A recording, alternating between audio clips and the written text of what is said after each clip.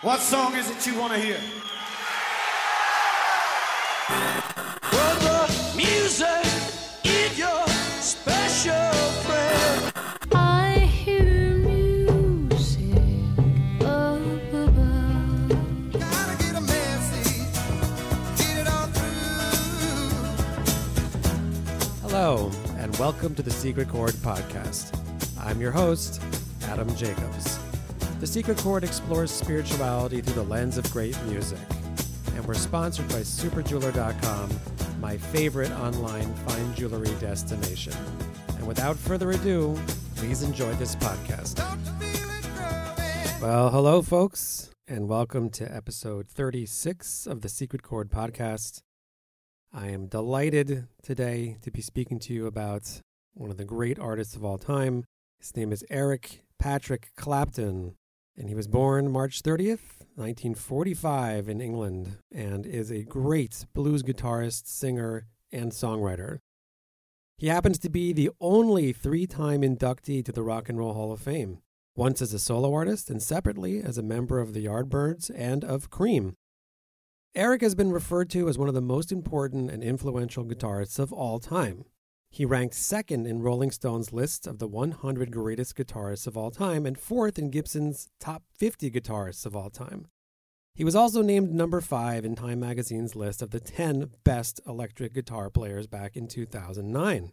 Besides all that, he's been a recipient of 18 Grammy Awards and the Brit Award for Outstanding Contribution to Music. In 2004, he was awarded the CBE at Buckingham Palace for service to music. He has received 4 Ivor Novello Awards from the British Academy of Songwriters, Composers, and Authors, including the Lifetime Achievement Award. In his solo career, Eric Clapton has sold more than 100 million records worldwide, making him one of the best-selling musicians of all time. Plus, in 1998, Eric, as a recovering alcoholic and drug addict, founded the Crossroads Center in Antigua, a medical facility for recovering substance abusers, and that's going to become important as we discuss the life of Eric Clapton and his music going forward. Now, Eric has had a very successful solo career, but he started in 3 bands, each one of them famous, as we mentioned before. The first was the Yardbirds, then it was Cream, and then Blind Faith, who we're going to focus on today. Blind Faith was formed in 1969, was composed of Cream drummer Ginger Baker, who is a wild guy and a great drummer, an incredible singer and piano player and organist Steve Winwood of the band Traffic, Rick Gretsch of a band called Family, and they only had 1 record and 1 big arena tour. They were considered a supergroup, and they debuted before 100,000 fans in London's Hyde Park on June 7th, 1969.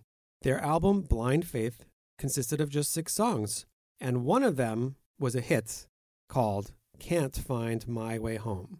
This is an amazing song, and we're going to listen to it now as a little warm-up for the main event. This is Can't Find My Way Home by the great Blind Faith.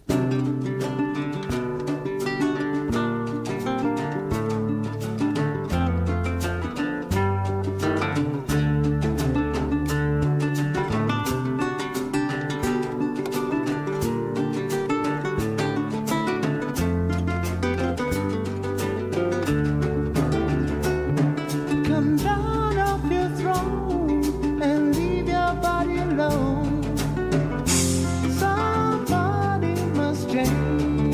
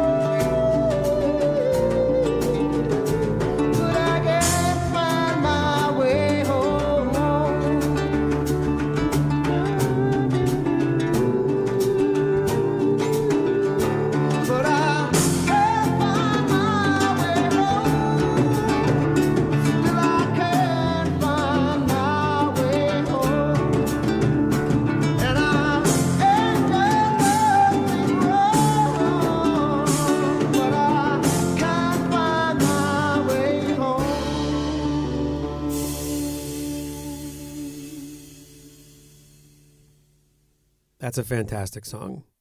So let's talk about the music. It has a pleasing, simple, folksy, bluesy chord progression. The guitars sound great. Steve Winwood has one of the most unique and recognizable voices in rock and roll, and he sings in an especially high register here. He always does, but especially here.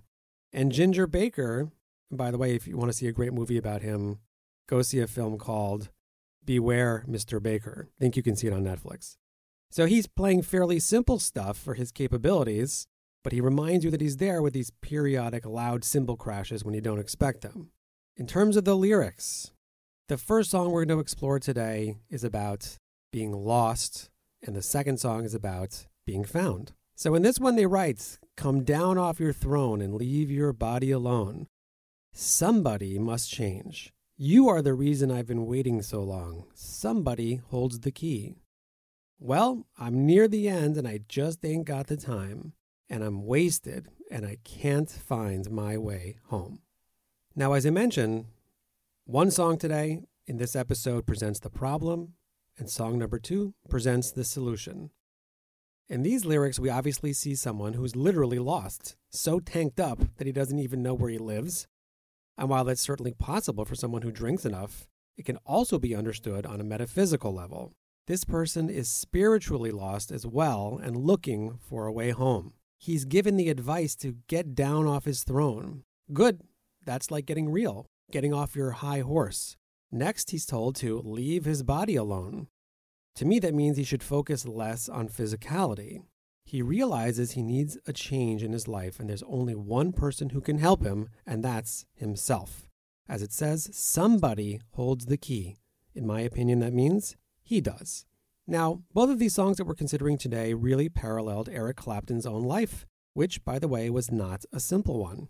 He was brought up by his grandparents after being born as the result of a brief relationship between his mother and a Canadian soldier who left them before he was born. For many years, he grew up believing his mother was his older sister, and it was only after she married and moved to Germany that the real truth emerged. Eric struggled long-term with the circumstances of his birth, and this significantly contributed to his too well-publicized problems with alcohol and drugs. He became a megastar on the outside, but remained a tortured soul inwardly. Now, I'd like to thank the people who wrote about this online. I didn't know all this information, and unfortunately, I can't remember the precise website where I found this. So, thank you. Thank you for writing about this and letting me know. It was during a time of real personal crisis in 1969 that Eric made an initial commitment as a religious person. He had been intrigued by spirituality as a child and had attended formal services. Now he was being influenced by the genuine warmth and love of American duo Delaney and Bonnie, who you should check out if you never have, when he toured with them. It was their influence which helped him to overcome his drug addiction. As a thank you to both God and his friends, he wrote the song Presence of the Lord for the one and only Blind Faith album. Here's what he said about that experience. "In the privacy of my room, I begged for help. I had no notion who I thought I was talking to. I just knew that I had come to the end of my tether, and, getting down on my knees, I surrendered. Within a few days, I realized that I had found a place to turn to. A place I'd always known was there, but never really wanted or needed to believe in. From that day until this, I have never failed to pray in the morning on my knees, asking for help, and at night to express gratitude for my life, and, most of all, for my sobriety. I choose to kneel because I feel I need to humble myself when I pray, and with my ego, this is the most that I can do. If you are asking why I do all this, I'll tell you, because it works. It's as simple as that." Well, that's pretty powerful. Why don't we hear this song? This is In the Presence of the Lord by the great Eric Clapton.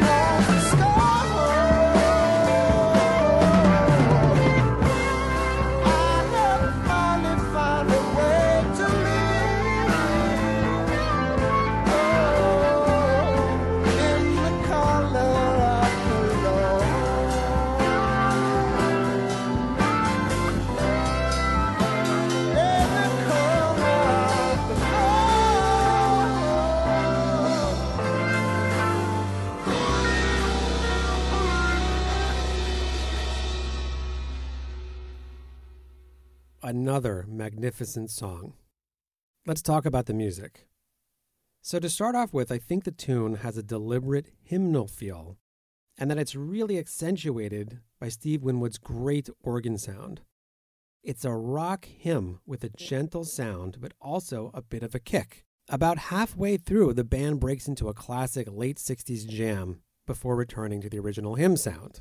In terms of the lyrics, Eric Clapton has been seen by many as being a rock god, an icon to be worshipped, a genius to be emulated. Back in the late 60s, the slogan, "Clapton is God," was famously painted by a graffiti artist on a brick wall in London. Actually, that embarrassed Eric, because he knows that there really is a God who needs to be genuinely honored and followed. Countless young men have aspired to be another Eric Clapton when they pick up the guitar.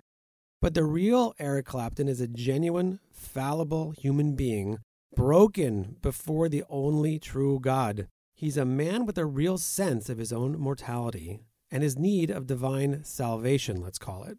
The words of his song, "Presence of the Lord," sum up this heartfelt gratitude to God.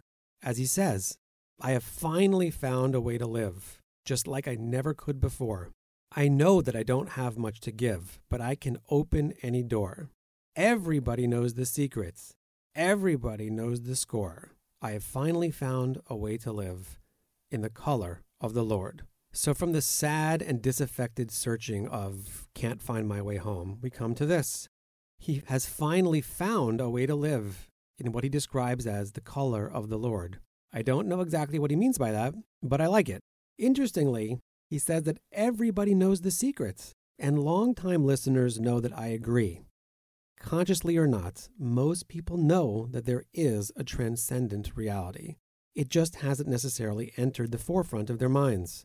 Unfortunately, there's nothing like pain and hardship to awaken it. We've seen so many examples of this in rock and roll and in life in general. Addiction led Eric to his spirituality, and he humbly and beautifully translated his discovery into music for us. So while Clapton is not God, he helped show us who is. That's my thoughts about "Presence of the Lord," the great blind faith song, and my thoughts about Eric Clapton, a great man and a great musician. I hope you've enjoyed listening, and as always, we will be back next week with more music and more ideas. Thank you for listening. Thank you for listening. Please consider leaving a comment or a review to help us spread the word, and please subscribe to the podcast on any of the major podcasting platforms. To support us, please visit our Patreon account, and if you'd like to communicate with me directly, please feel free to email me at ajacobs@h.com. The Secret Chord is produced and engineered by Naor Cohen.